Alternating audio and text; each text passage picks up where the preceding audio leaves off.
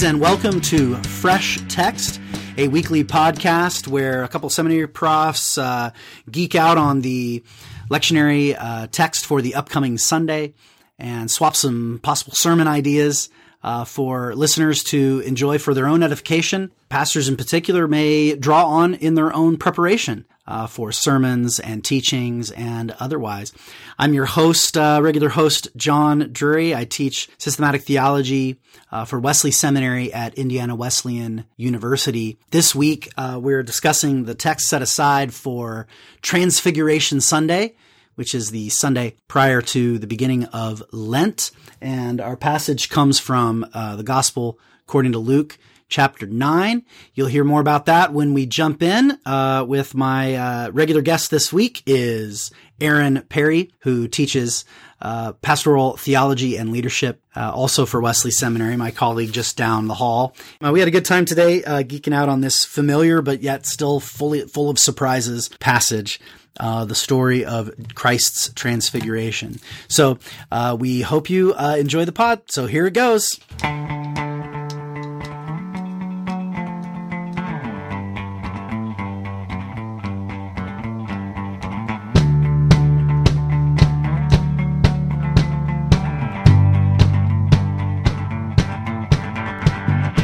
We're opening up the lectionary here, and we're looking at, the Transfiguration Sunday, which is always the last Sunday before Lent starts. And the passage is Luke 9, verse 28 through 36, with the option of 37 through 43a. Do we want to take the option? What's going to serve people better? What are they going to preach from? More likely to preach from? Well, let's read 28 through 36. And then if we feel like we want to keep going, we'll keep going. Okay. So it's an optional addition. So yeah.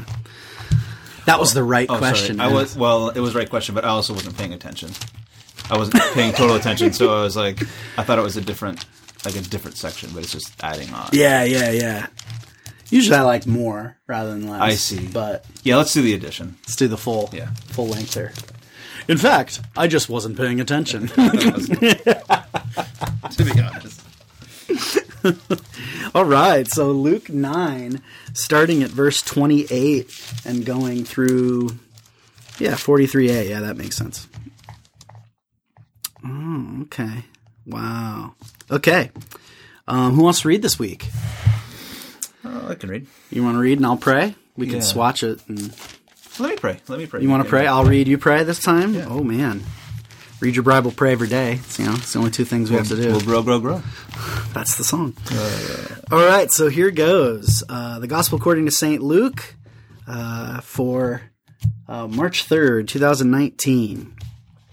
And some 8 days after saying these things, it came about that Jesus took with him Peter and John and James and went up to the mountain to pray.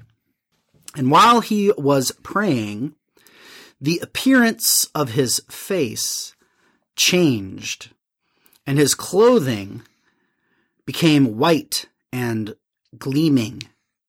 And behold, 2 men were talking with him, and they were Moses and Elijah, who, appearing in glory, were speaking of his exodus, which was about to be accomplished in Jerusalem. Now Peter and his companions had been overcome with sleep, but when they were fully awake, they saw his glory and the 2 men standing with him. And it came about as they were parting away from him, Peter said to Jesus, "Master, it is good for us to be here. Let us make 3 tents, one for you, one for Moses, and one for Elijah," not realizing what he was saying.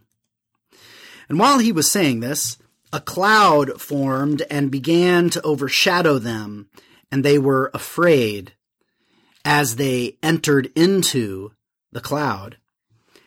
And a voice came out of the cloud saying, "This is my son, my chosen one. Listen to him." And when the voice had spoken, Jesus was found alone. And they kept silent and reported to no one in those days any of the things which they had seen. And it came about on the next day that when they came down from the mountain, a great multitude met him. And behold, a man from the multitude shouted out, saying, Teacher, I beg you to look at my son, for he is my only. And behold, a spirit seizes him, and he suddenly screams, and it throws him into a convulsion with foaming at the mouth. And as it mauls him, it scarcely leaves him alive. And I begged your disciples to cast it out, but they could not. And Jesus answered and said, O unbelieving and perverted generation, how long shall I be with you and put up with you? Bring your son here. And while he was still approaching, the demon dashed him onto the ground and threw him with violent convulsion. But Jesus rebuked the unclean spirit and healed the boy and gave him back to his father. And they were all amazed at the greatness of God. This is the word of the Lord. Thanks be to God, and let us pray. Father, may we listen to your Son through this written word. May your Holy Spirit not only illumine our minds, but make us white as well, clean and fresh and ready not only to hear the word, but to live according to his commands. So we ask for our Lord Jesus to be the one who is speaking to us, and we pray these things in his name. Amen. Amen. Thanks for that prayer. Well, I can see why you could go either way with the boundaries of the passage. Mm-hmm. You know, it's so the Transfiguration story really works just on its own, but there's a power in the scene. You know, the next day when they come down from the mountain. Right. So that would even be a judgment call that, and a case could be made that you just study it together and then decide. I mean, I know for me that I don't choose the exact boundaries of my passage often until they make me for the bulletin, you know, because sometimes it depends what direction the sermon's going, you know, whether you want the double or the one. Yeah. Wow. Yeah. Trying to see some of the wisdom in putting these passages together. So the scene opens with them going up onto a mountain, and the next scene has when they come down from the mountain. Perhaps there's a connection with Peter seeing Jesus, certainly in lofty company with Moses and Elijah, but the Transfiguration is, of course, setting him aside from Moses and Elijah, that he is elevated above. And I'm wondering, is the man's title for Jesus here teacher? Certainly a title of respect, but is it not lofty enough, right? Is there a parallel there between the disciples' view of him and this man's view of him? Of course, the claiming of the son, this is my son, and then the next passage, this is my only child. So there's certainly some possible connections, right? That would unite these stories. But yeah, I'm kind of wondering, is that enough to draw them together? You know, do they shade or color one another? Yeah. Yeah, I know you definitely get a kind of the blocking of the scene seems to matter, in that it's clear that this man had been asking the other, 9 disciples that weren't with him, who were trying to perform this healing and were failing to. Mm-hmm. And then it's like, Jesus shows up. And it makes you kind of wonder, like, because of course this story would have been told a lot right away, even before Jesus' death, right? Mm-hmm. This would have been a grand story. Yeah, the second half. Yeah. Whereas the Transfiguration is clearly a secret story. Yeah. It even says they told no one about this until after. So you wonder if it's like after, it was kind of like, by the way, what were you guys doing up there? Well, actually, voice from heaven and everything, you know, it's kind of, they're clearly paired in the sense of taking place, that there's some overlap in the events, you know, because there's a reference in verse, 40, I begged your disciples to cast it out and they could not. Mm-hmm. That's just in terms of the chronology, the stories. You know, sometimes you get 2 stories back to back and it's just like, well, you know, any 2 stories could have there's not necessarily and then other times there's an explicit sense that like this event happened, this other event, went the way it did precisely because of what was happening before. And then the thematic connections. I know that Matthew and Mark have the same sequence. It's always right after. Without the lectionary, I wouldn't have put it together. Yeah. The lectionary is to give me a favor here to drive me a little bit further in this story. Yeah, I only ever picked up on the connection between these two stories because of doing synoptic parallel kind of work, and noticing that Mark, Matthew, Luke all have this exact sequence. You get Peter's confession, the feeding of the 5,000, the walking on the water, and then transfiguration and the healing of this boy are just kind of all, and then the second passion prediction, comes right after this. Mm-hmm. Those are just the same sequence in all three synoptic gospels. It's one of the reasons we call them the synoptic gospels, is they share, this is one of the key sequences that they all kind of follow, which does of course link it to either Mark had a reason to put these together and those themes might not be as clear, when you get to Matthew and Luke, if they're dependent on him, or it's just, I don't know, the way it happened. and so they have independent reasons to keep them together, because there are things that Mark puts in order that Luke puts in a different order. So Luke sometimes disagrees and thinks that Mark's order is confusing. This is one where he sticks to it. So I don't know what use that kind of nerding out has, but I always love that at least Luke's parallels in Mark and Matthew here, there's a deep agreement about this kind of sequence of events, that these kind of go together for some reason. Do you think there's a connection between the voice from the cloud saying, "This is my son, whom I have chosen, listen to him," and then actually a little bit further on in the passage that we didn't read, but verse 44, where Jesus says, "Listen carefully to what I am about to tell you. The Son of Man is going to be betrayed into the hands of men." Right? Yeah. Is that what they are to listen to? Is that what they are to pay attention to? Is this? I mean, certainly, Son of Man is a glorious title. That Jesus uses time and again of himself. I think it's his favorite self-designation. And yet it's different from teacher. So there's a sense of his sense of self is very strong here, and certainly reaffirms how he's been validated in the Transfiguration story. This voice from heaven saying, "No, not Moses, not Elijah. This is my son." Right? Listen to him. I'm wondering, is there a sandwich here? Is there a sandwich of putting this story of the boy being healed in between these two other parts that are more clearly connected? Yeah, well, 44 and 45 are definitely worth including, and you could consider even including those in a reading, depending on, again, where the sermon might go.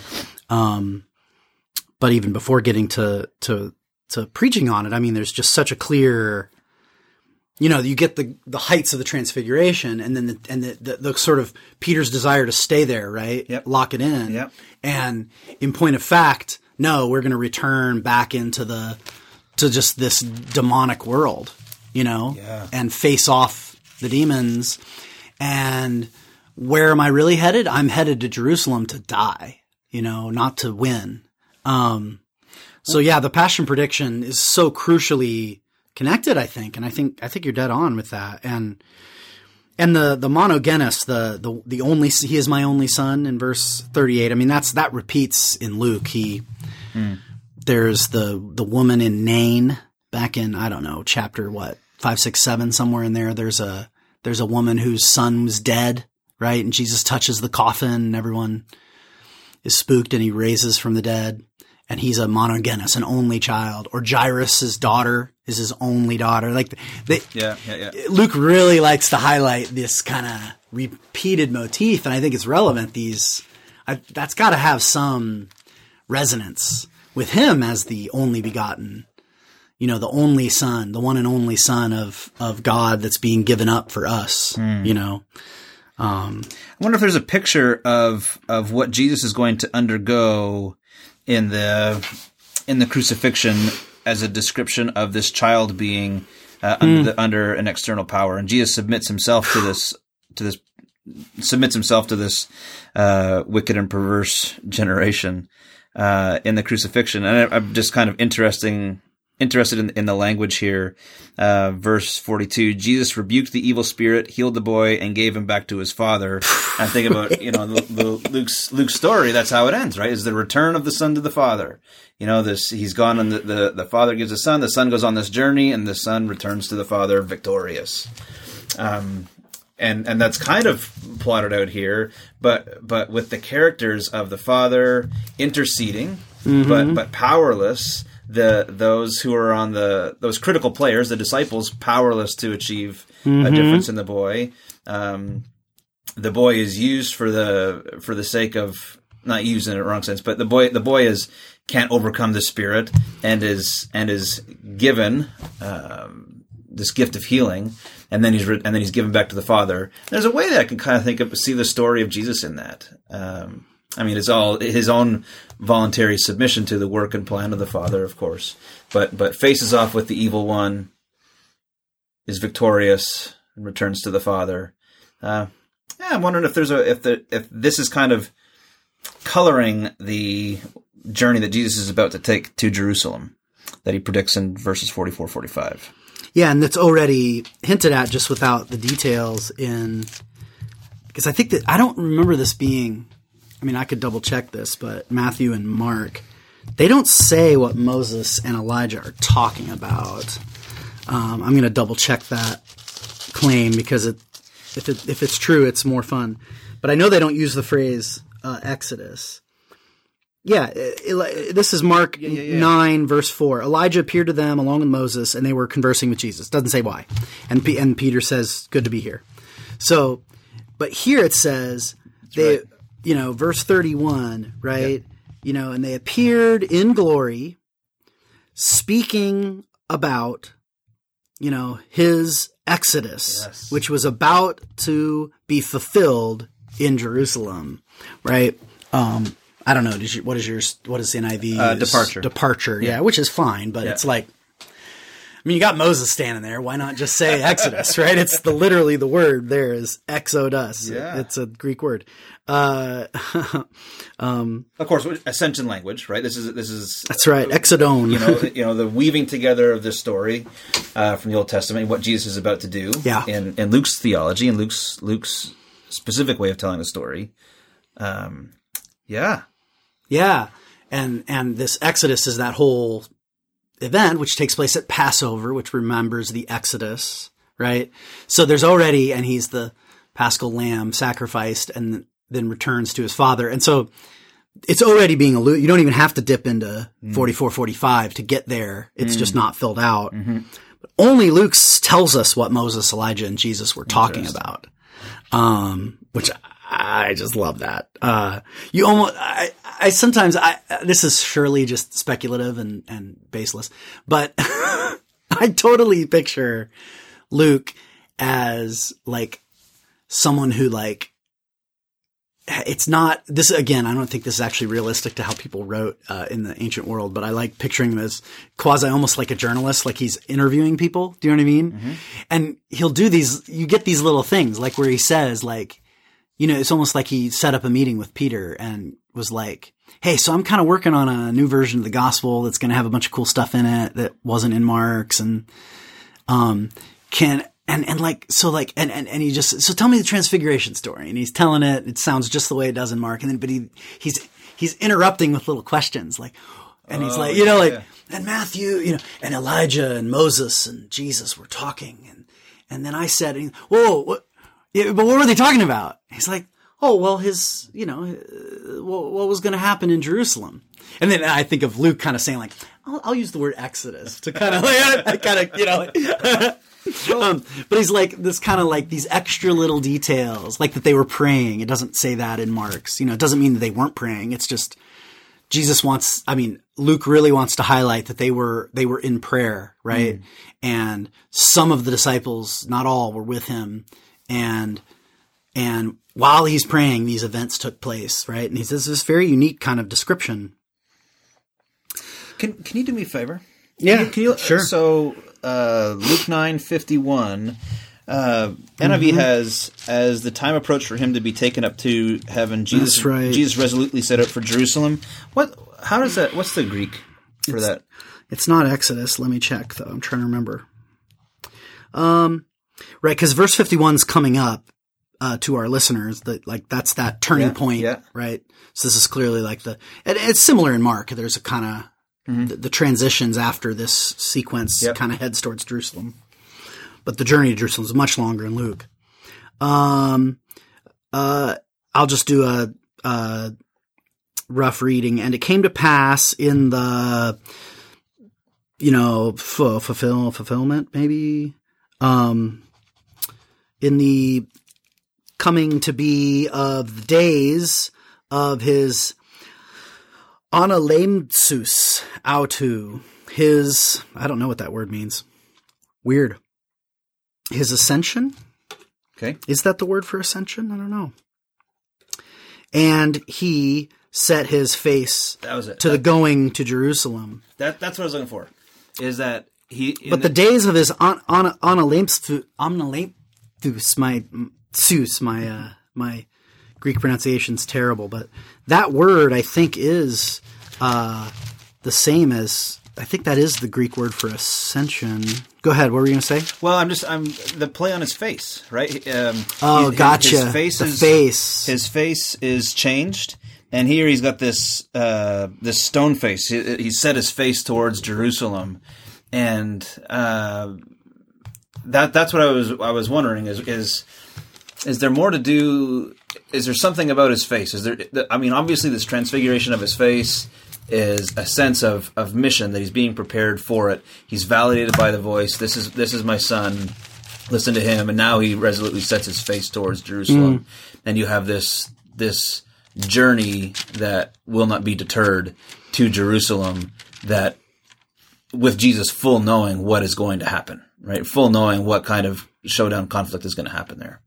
Yeah. Yeah.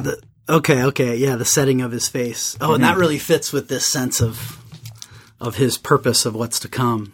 Yeah, there's a like. Yeah, I thought you were wondering about the other word, the him being taken away from them, his removal. Right. I mean, that is ascension. The time approached for him to be taken up to heaven. So it's the days of his being taken up would be like the most wooden way of translating it. All right, so I'm seeing that there. I'm seeing Exodus, right, as a kind of as a word for ascension, the Son being given back to the Father, and so seeing that ascension theme, I love how Luke just weaves it into the story, right? I mean, the gospel writers so often do that without us, either maybe even unaware themselves at times that this is just how they've learned how to tell the story, right? They've learned how to tell it with their theology in mind. They can't help but do that. But I'm wondering, I'm trying to think about, is there a connection between his face being set towards Jerusalem and his face being transfigured to have this, which is also a Moses reference as well. Like his face is transformed and Moses has to put the veil on. I forgot about that. Right. But now there is no veil, right? We see the face of God heading towards Jerusalem. We see the return of God to Jerusalem with his face bared, resolutely heading towards them, in verse 51. Yeah, no, I see where you're going with the, and it's very fitting. Like, I think there's a reason, like the traditional, liturgical calendar, the Christian calendar of this ordinary time that runs from Christmas and Epiphany and the beginning of Christ's life. And then we journey with Jesus, his baptism, his early ministry. And then there's this long-standing tradition that Transfiguration Day, is the last Sunday before Lent, right? Which is based on, as you can see, the structure of the Synoptic Gospels, because that's the kind of last big moment before he journeys towards Jerusalem. And actually, a lot of the texts from Lent are taken both from John's Gospel as well as from those journey to Jerusalem, right? I don't know. We'll see what happens this year, but I'm imagining we'll have a few good texts from Luke that kind of fill out that journey to Jerusalem, right? And actually all the famous things that are only in Luke all take place during that journey to Jerusalem. The Good Samaritan story is there. The prodigal son story's there. Staying with Mary and Martha's there, right? So there's a whole bunch of teachings that he kind of loads into that kind of middle period of Jesus' life. And it's very fitting that Lent and that journey to death and journey into suffering is bracketed. You can picture it as bracketed by Transfiguration and Easter, by glory, right? He's already glorious.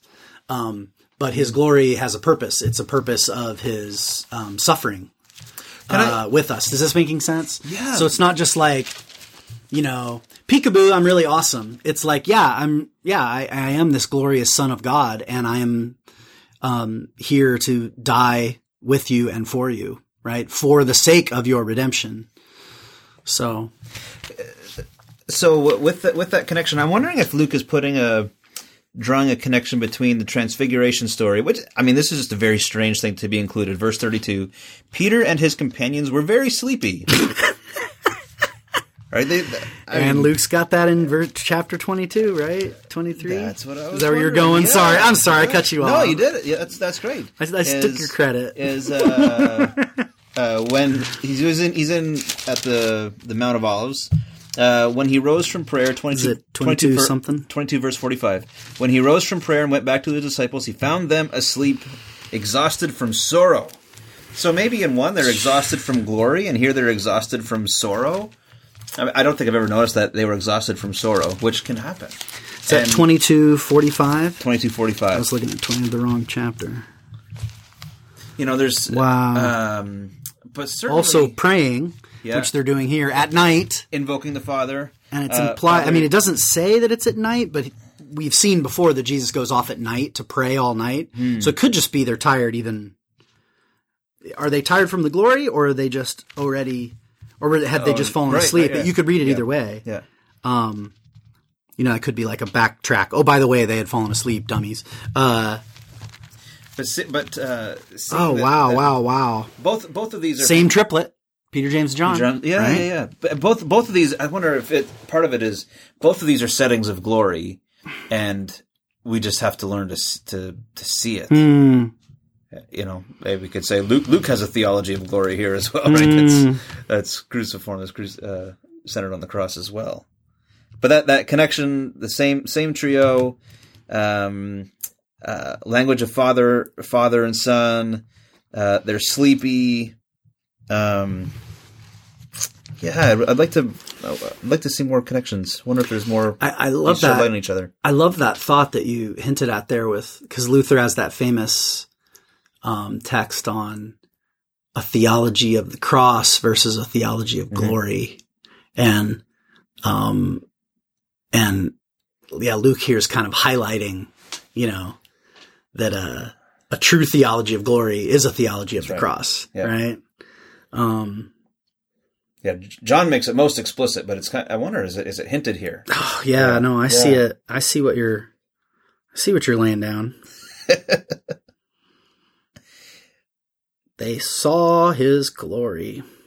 And it, Peter is amazed because he sees them with Moses and Elijah, right? Let's build up 3 shelters, one for you, one for Moses, one for Elijah. Right? He's putting Jesus with this trio, which is, he would have to say is that's pretty lofty company, Jesus, right? And the whole point is law and the prophets, right? That's right. But Jesus but the voice is okay, don't miss it.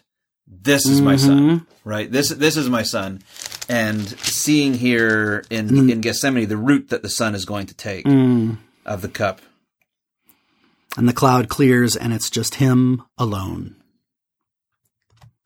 All right, verse 36, and he was found. That's right. Yeah, only. Yeah, just Jesus. Yeah, just Jesus.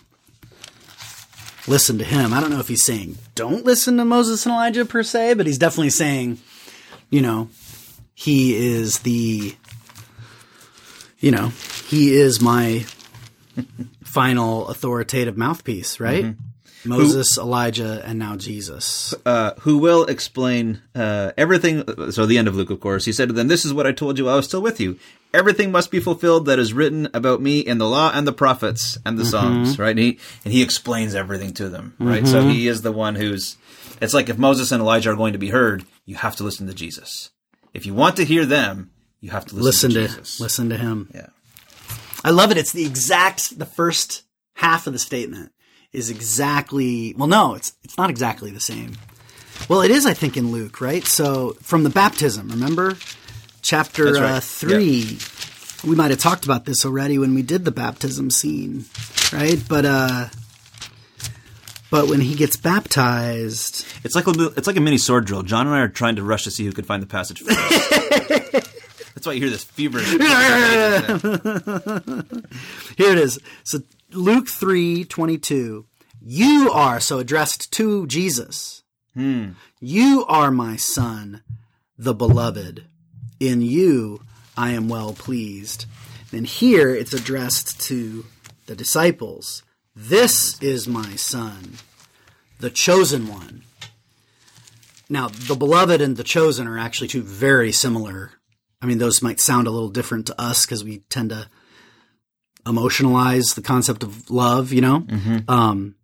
But actually you can see those as roughly synonymous.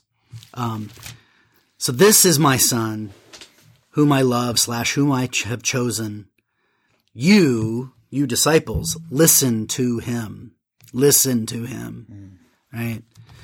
Now, if my memory serves, Mark and man, I should move my synopsis to the office because we've been doing so much gospel stuff. Well, but anyway, maybe I'd lean on it too much. But yeah, Mark has beloved son. This is my beloved son. Listen to him. This is another one of those little, like, you know, those little details where he's like, oh, the way you almost, again, interviewing Peter or James or John, right? And they're like, well, the way I remember it, he said chosen one, you know? But I don't know, you know? But this is my son, my chosen. Listen to him, right? You listen to him. I was just checking. Mark is the same. You are my son. This is my son. Matches Luke. So you are my son. This is my son. Yeah, Matthew does this for both. Okay. As it's like, well, Jesus, I don't know. It's like subtle differences, but they don't.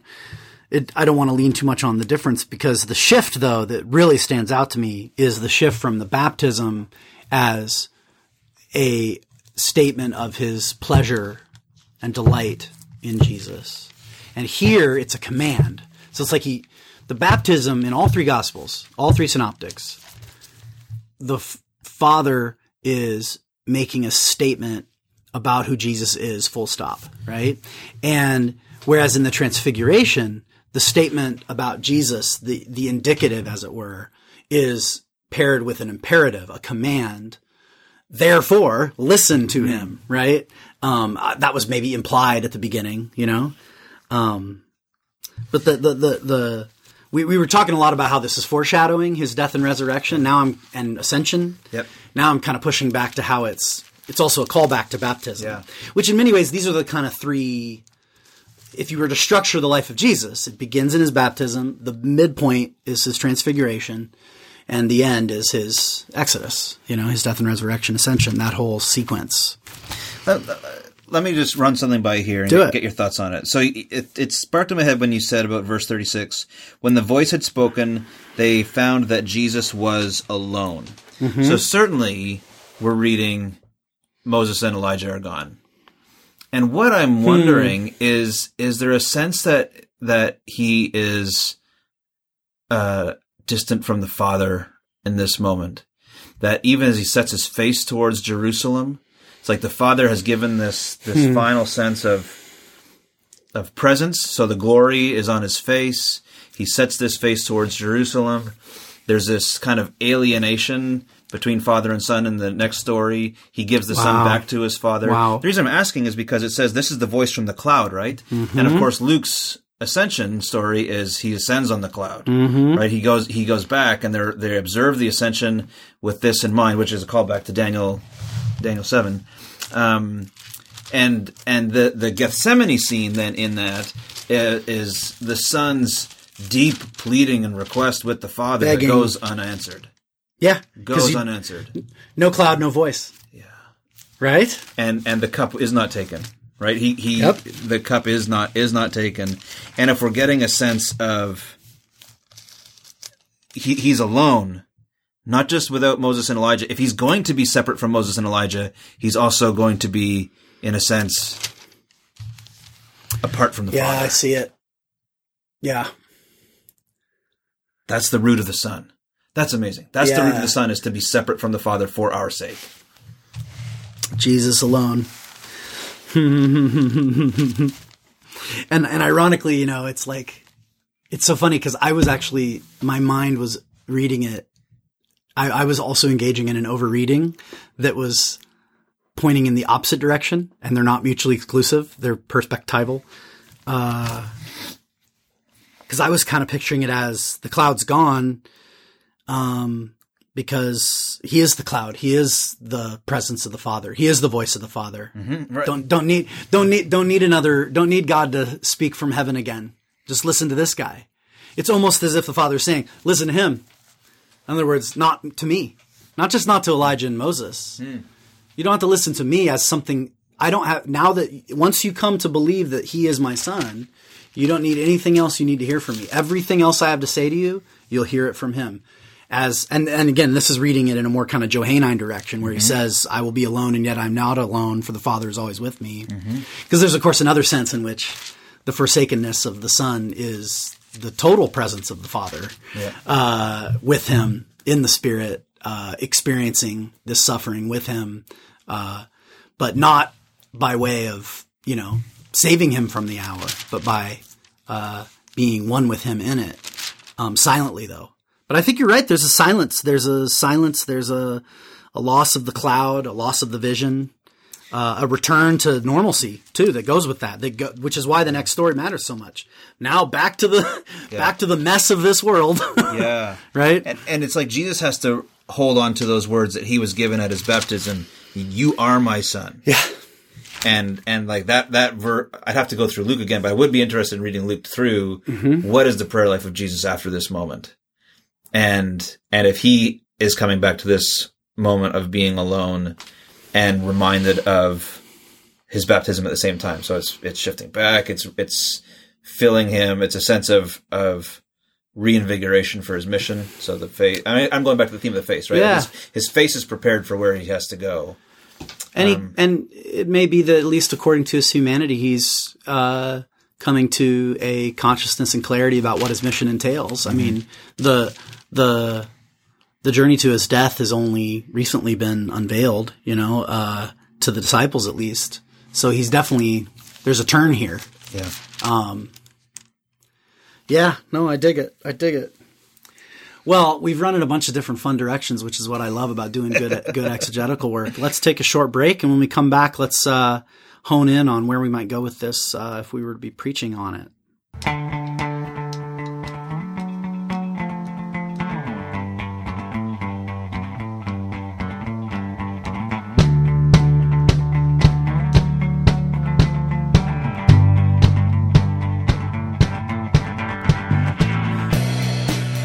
Okay, we're back.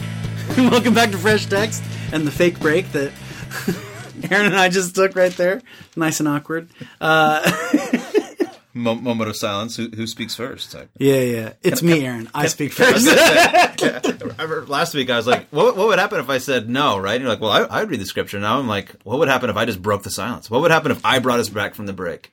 Like, we'd have to do a cut and be like, no. Edit that out. John's the one who brings us back from break. I think it could be you. I think it'd be great.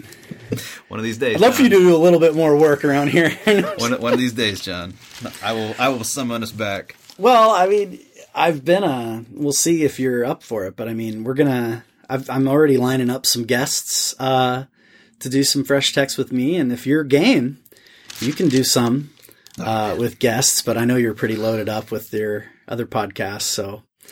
But anyway, I mean, our vision for this is over time, we might even not even have either of us on it sometimes, you know, because it's really the format, is the point, is the process, you know, not the personalities. Not that I don't like your personality, Aaron. Thanks, John. All right. So here, I just want to put this out because I'm flipping back and I'm looking back in Luke and I'm just, you know, just fun. Joseph says this to Jesus whenever he stayed back at the temple. His mother said to him, "Son, why have you treated us like this? Your father and I have been anxiously searching for you." You know, I would really like to read this sonship. I mean, then of course Jesus at his hometown. Isn't this the carpenter's son? Right. I'm really interested to see. Is there a sense of him being separate from his parents that would lead us in ways of reflecting on that phrase? The cloud departs and Jesus was alone. I'm really interested in looking through Luke for that now. I don't know if there's anything to it. I'm curious now.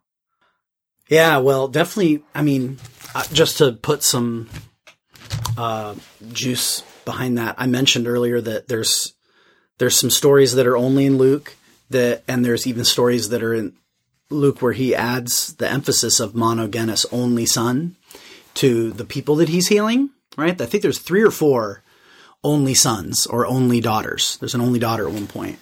And at the Greek word is monogenes. And the word here in verse 36 is, Huretha. So they found Jesus, monos, monos. So it's the same root word. Monogenes is only,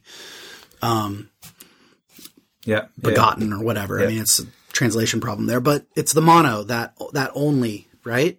Just to give you some support, in the original language supports this as a theme.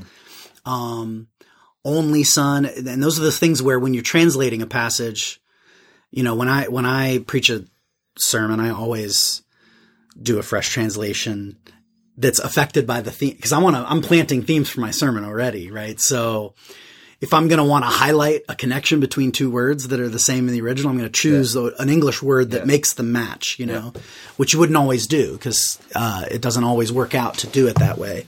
Because language isn't magical. It's practical, so, but it has a lot of elbow room. You could really highlight that a tale of 2 only children or something like that. I mean, there's a sermon here, a tale of 2 sons, or something, right?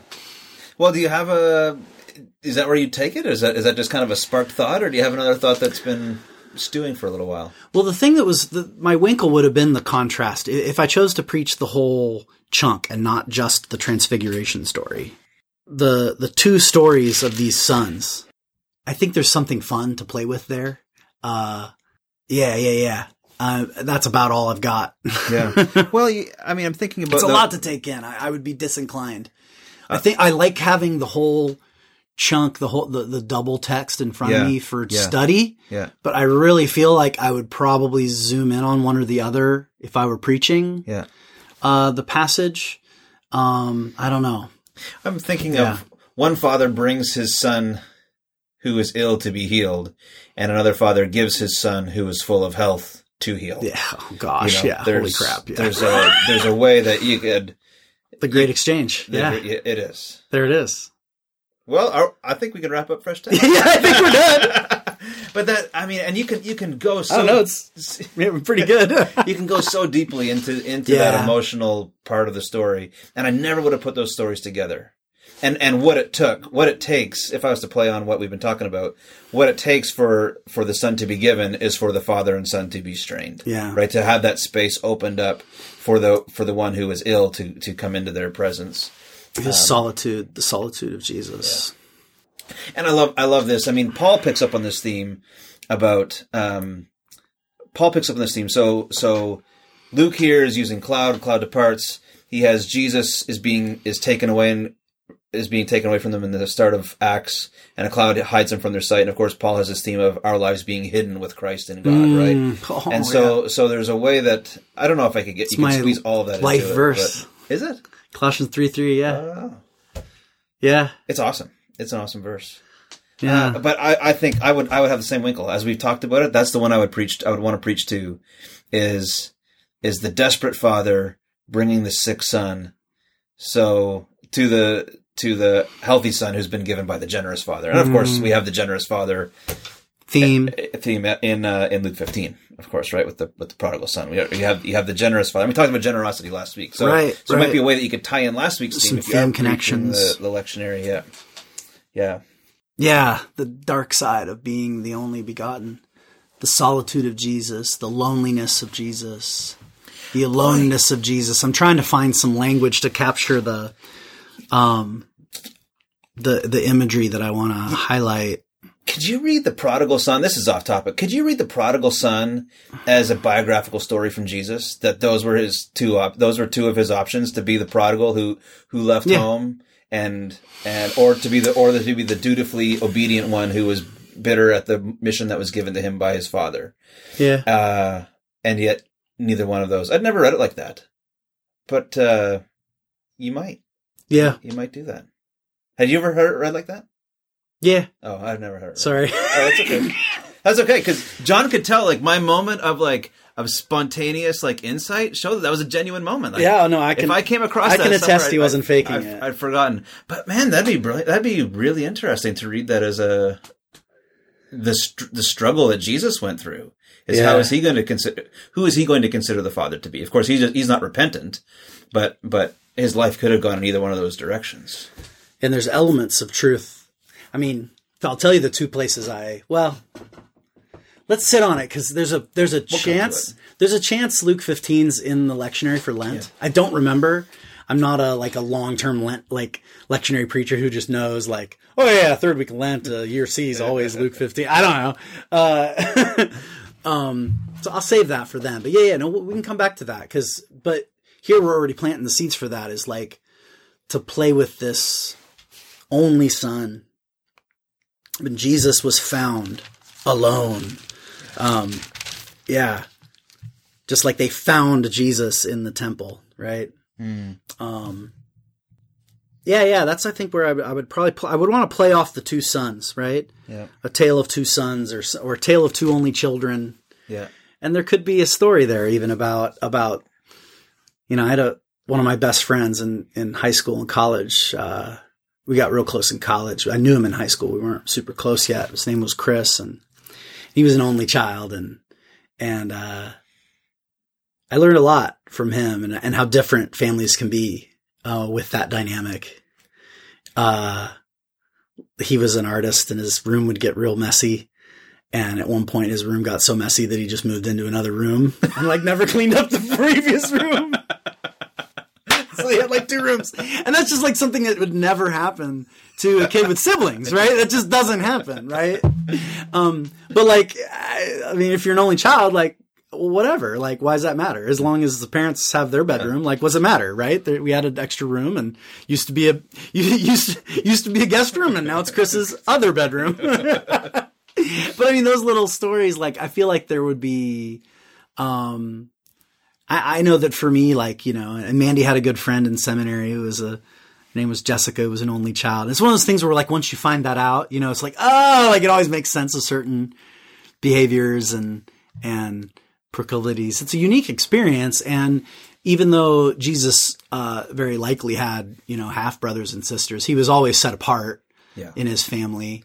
And so there's some real kind of down to earth stories that could be told about being an only child, and kind of riffing off that to maybe develop a sermon just around that aloneness and solitude and the dark side and the light side, and then the contrast and comparison between these two sons, Jesus and this boy.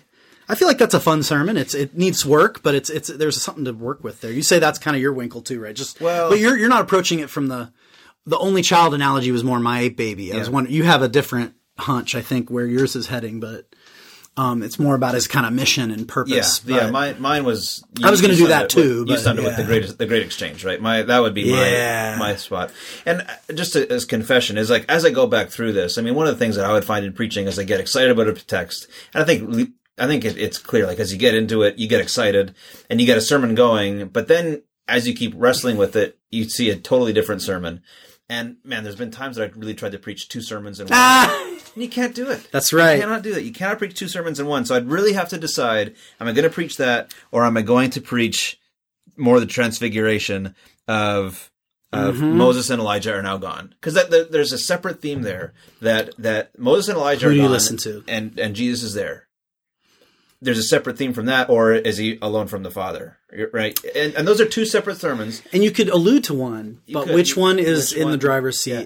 And that's what it takes. Knowing My sermons are a mess when I do 2 or 3 sermons in one. Yeah. Which do your people need to hear? Or you might use like what you said with your dad is like at some point you have to preach to half your congregation, or was it 2/3 of your congregation? I can't remember. Yeah, but it might be that half needs this one, half needs this one. Who did I preach to last time? That's right. And you got to make a call. And some of this is just entrusted to the Lord. That what He has to say to whoever is there, you make your choice and you press forward, and you got to choose one sermon or the other, because it doesn't work to squeeze 2 into one. No, you can't squeeze 2 sermons into one. But there are multiple sermons that you can preach from these passages. Absolutely, I have a bunch of different directions. I mean, again, I have probably 3 or 4 old ideas on Transfiguration, but part of fresh text is seeing where it goes new. That's right. And these are some new things. You know, do they definitely have old ideas about the cloud, going into the cloud. When you finally find, hearing the voice of God in the darkness. Yeah. There's a whole another sermon there, right? Yeah. One thing at a time, right? Well, I think that does it for fresh text. It's almost been an hour, so good times. I learned a lot from the text and from you, and it was good times. Fun. I'll say a prayer here in a sec, but before we close out, anything? Anything you got to plug? Anything you want to mention before we go? Just keep on talking about the D-Min. I'm really excited about the D-Min happening. The more I think about it, and the more I work with Luigi, my colleague, Luigi Peñaranda, the more excited I get. So, and of course, encourage listeners to check out the Wesley Seminary podcast, guest-based podcast, and a little shorter, a good drive time podcast. I have fun with it anyways. Check it out. No, it's a great podcast. You get great guests, dude. I've been impressed. Speaking of great guests, you should have me on sometime. Let's do it. Actually, we're going to take a little break. We're going to record Wesley Seminary podcast right after this. Yeah, and actually, we might want to throw one of these into the feed of the seminary sometime. Or vice versa. That could be fun. And also, speaking of guests for real, that was meant as a joke, but then I got serious. But we had Dr. Sophia Fasu was on a few weeks ago, and I won't announce them yet because I'm still sorting out the schedule. But in the upcoming weeks, I say to our listeners, you're going to be starting to hear some people. But it'll be regularly airing as well. The plan for me right now, at least, is we would regularly do one. And then at the same time, I'm recording some guests, and then that helps us get a little bit ahead into the summer. Nice. So, anywho, So, other than that, I don't have much else to plug. Just make sure you subscribe and rate and review us on the Apple Podcast app or wherever you get your apps. So, anyway, it feels weird self-promoting to now say a prayer, but alas, this is the world that we live in. So, let me end with this word of prayer. Eternal God, you revealed to the disciples the everlasting glory of Jesus Christ. Grant us, who have not seen and yet believed, the gift of your Holy Spirit, that we may boldly live the gospel and shine with your transforming glory as people changed and changing through the redeeming presence of our Savior. Amen. All right, have a good preach.